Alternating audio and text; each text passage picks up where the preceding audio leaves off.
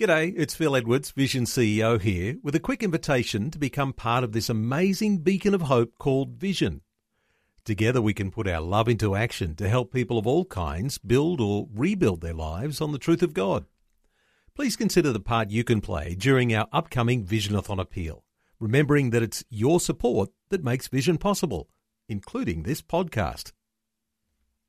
Life, culture, and current events from a biblical perspective. 2020 on Vision.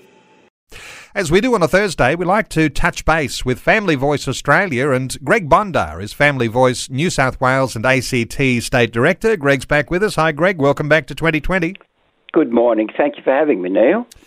Hey, Greg, let's start with your thoughts on what's transpired over these past couple of weeks, the George Floyd protests, our understanding here about race, and I know you've got thoughts about a biblical view on race. Give us your insights into what's been happening with the George Floyd protests.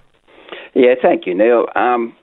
Look, we would have to really admit that the protest we've seen in America and London and now Sydney, Melbourne, has really brought to light the issue of racism. Now, I want to make it perfectly clear that racism in its various forms has really been a plague on humanity for thousands of years. It's nothing new. I should also make the point that biblically, for me, we are all from God's people, and in that respect we have to be very careful how we address the issue of the George Floyd incident.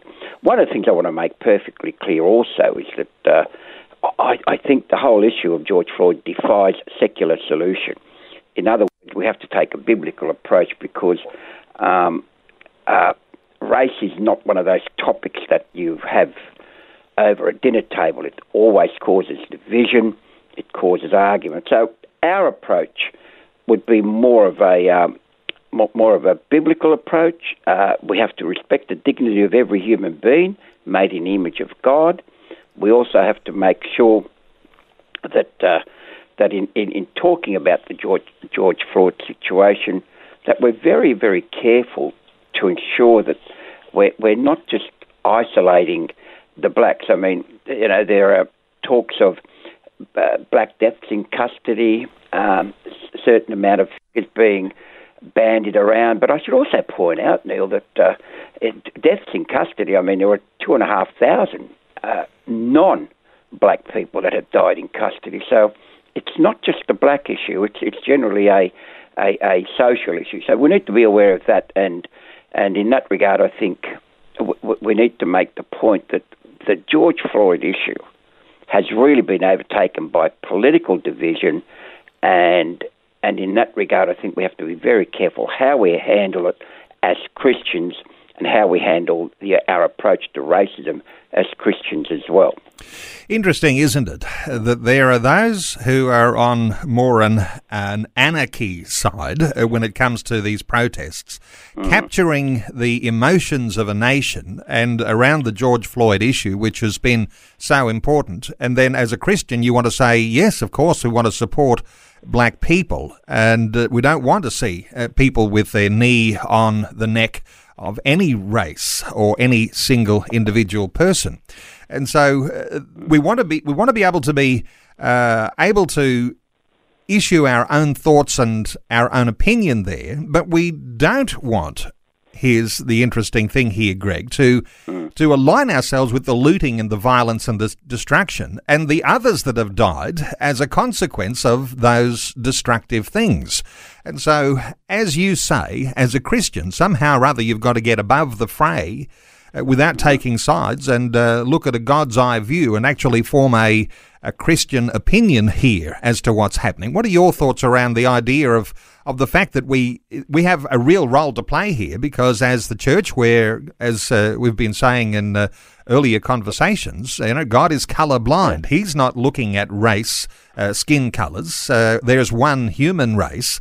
And so from that point of view, we need to, as Christian believers, be able to look for solutions that come from above ourselves too, where God comes from. Yeah. I love your phrase, Neil, God is colourblind, because that is so true. I mean, look, let's admit, as Christians, George Floyd's death is a tragedy and it's a crime against the dignity of every human being made in the image of God. That's the first point. Secondly is, and you make a good point again, that the rioting and the looting, it's actually worked against those that are most subject to racism. And these people are running businesses, they're running family, run sort of trades, and yet the riots and the looting have actually worked against the people that they're trying to protest for. So we've got to make that issue very clear. The second thing we've got to make clear is that really this George Floyd issue has been hijacked by the political left in many ways. One of the interesting things that I came across, Neil, was that the Southern Baptist Convention, I'm not sure if you're aware of that, it happens yearly, but of course this year it was cancelled because of COVID. The President, J.D. Greer, made a very good statement, and he said this, that he is determined to put the gospel first in its response to several challenges, including political division, sexual abuse, and, of course, racism. So he's made the point that we as Christians need to address those. And even if you look at various other issues in our lives as Christians, one of the things that we're going to have to come to grips with is that we as Christians need to address this issue at our church, at our family, with our friends, because we need to take a loving approach to all people made in the image of God. Let's just go to the issue that emanates from the Black Lives Matter challenges that are happening in America. Around the issue of the US President Donald Trump holding up a Bible in front of the St. John's Episcopal Church, which is across the street from the White House. There's been some divisions here. Christians not all on the same page with the idea that Donald Trump ought to hold up a Bible. What are your thoughts on what sort of response has come from there, Greg? Neil, this is so interesting. You know, I've just come back from a conversation with one of our local church wardens where we discussed this matter. Look, there is no denying the fact that there is division amongst Christians on what Donald Trump did in holding up the Bible. Some say it was theatrical, it was gesture politics, it was a situation of Donald Trump making an issue out of a crisis by using the Bible to say, look, I am a Bible-believing person. In God we trust is the word, the phrase used by many Americans. The issue is, and I've done some research on this, is that there is a division among Christians. One, did Donald Trump do the right thing in holding up the Bible? The pro case would say yes. Every opportunity that the Bible is given exposure should be welcomed. In point of fact, you know, people are saying that in all things, try and make sure that you proclaim the gospel. The opposing view is that it was theatrical, it was the abuse of the scriptures, and one of the things that was made perfectly clear to me that whilst George Bush is a conservative, Donald Trump is a conservative. Some of the ministers that I've been talking to have been telling me, wouldn't it have been great if Donald Trump, holding up the Bible, actually opened it up, read a few verses, or maybe even declared his faith? That would have made him more credible. So in terms of division, yes, there is division among Christians on whether he was right in doing it or not. But some say, even Franklin Graham, Neil, has said, what a great opportunity to be holding up the Bible. So you have two views of thought, and I can understand both sides now. Well, if you're asking me my personal opinion here, I would say it was a good thing to see the president, who is still the leader of the free world, who would hold the Bible high and make a declaration that this is the Word of God. In that sense of, might have been a silent declaration, but holding the Bible up makes an incredibly good statement. Yep. If I'm continuing with my personal opinion, I would also say that the idea of a president or any political leader using the Bible to politicise a campaign might be somewhere that I might need to have my own concerns. And so this idea of politicising the Bible and making a signal to those who were the constituents that probably got him across the line last election are the ones he's trying to shore up once again. And that, of course, is going to be an important aspect for him.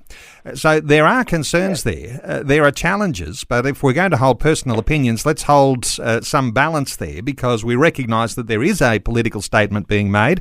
And just while I'm adding to this too, and I'll get your thoughts here, Donald Trump might be accused of making a political statement holding up the Bible outside St. John's Episcopal Church, but there's also a political statement being made in setting fire to St. John's Episcopal Church, which is what the other side has done. Correct. So there are political ramifications no matter what way you look at it.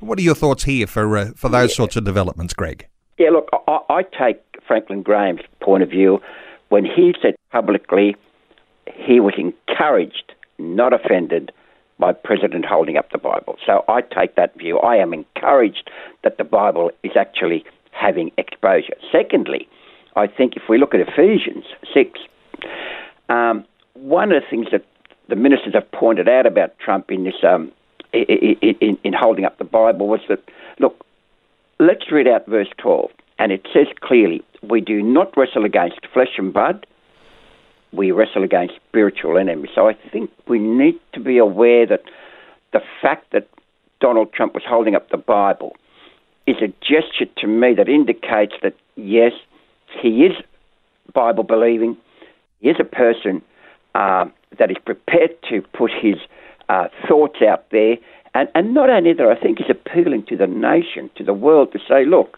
if you want to solve this problem, then the answer is what I'm holding up in my hand. And as Christian believers, we're more inclined to read between the lines or make those sorts of assessments than those who are non-believers who will just be thinking holding the Bible up is a divisive thing. In fact, as you and I would agree, holding the Bible up and recognising that, as we said, God is colourblind, that this is not an issue of race, there's an issue of the attitudes and the sinfulness of the human heart here that are going to be the answers to the whole circumstance, that we'd actually say that it's a good thing that that leaders hold up the Bible and make that sort of statement. Hey, just quickly, you've also been talking, Greg, about the common ways that churches are reinventing services. There have been all sorts of issues around lockdown. There's calls for churches to be reopened. What are your thoughts about the way that churches have been responding and adapting? Well, Neil, I have to tell you, I have such a diversity of views on whether churches should open or not open. I actually wrote an article in Spectator Australia, the magazine, where I made the point, let's not rush back to open the churches, but by the same token, we need to give every opportunity for people to share in witnessing their faith. And that includes, sharing your faith at a morning tea after church or beforehand or whatever. But that said, here is what churches are doing at the moment, Neil. Number one, they're looking at how best can we get our people back under COVID-19. The first thing they're doing is, how can we rearrange the seating pattern of our local church, whether it's pews or whether it's chairs or whatever? How can we rearrange the seating patterns? Secondly, some churches are adding what's called overflow rooms. In other words, they're having rooms where they're set up TVs or whatever the case may be, and allowing their congregation to attend via additional rooms apart from the church proper. Thirdly, what they're doing, Neil, is they're now having maybe 2 or even 3 services in the morning, 8 o'clock, 10 o'clock, and maybe even an 11 o'clock or 12 midday. And some, fourthly, are doing night services now. Okay, we've got a congregation of, say, 1,000. We can do 2 or 3 services in the morning, maybe 2 or 3 at night or whatever. And finally, what the churches are doing is saying to, and the smaller ones in particular in some cases, are saying to their congregation, let's alternate. In other words, we'll have the first 25 come to church at 8 o'clock and then the next 25 at 10 o'clock or whatever the case may be. So they're alternating. They're adding extra services and also arranging seating patterns. So there's a number of alternatives that churches can look at to get the congregation back to declaring their faith in public. Well, great insights, and I know that it's not an easy thing to reorganise when you have a larger church, and staying within the regulations, as most churches will want to do, and as I'm sure you would advise. But the idea of doing it a little bit, going the extra mile, creating the extra services, adding the overflow rooms, changing the seating patterns.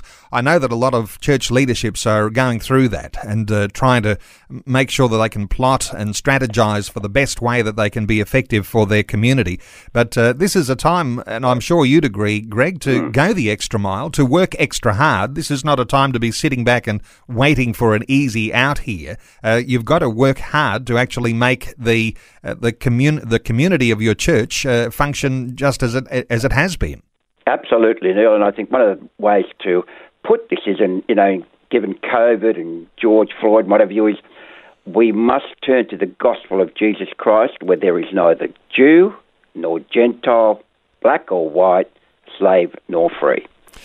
Well, Greg Bondar, Family Voice Australia, New South Wales ACT State Director. Greg, let me point people to the Family Voice website, familyvoice.org.au, and there's a number of articles there that listeners can catch up on some of the thoughts as you've been relaying those. Greg Bondar, thank you so much for taking some time to share your thoughts with us today on 2020.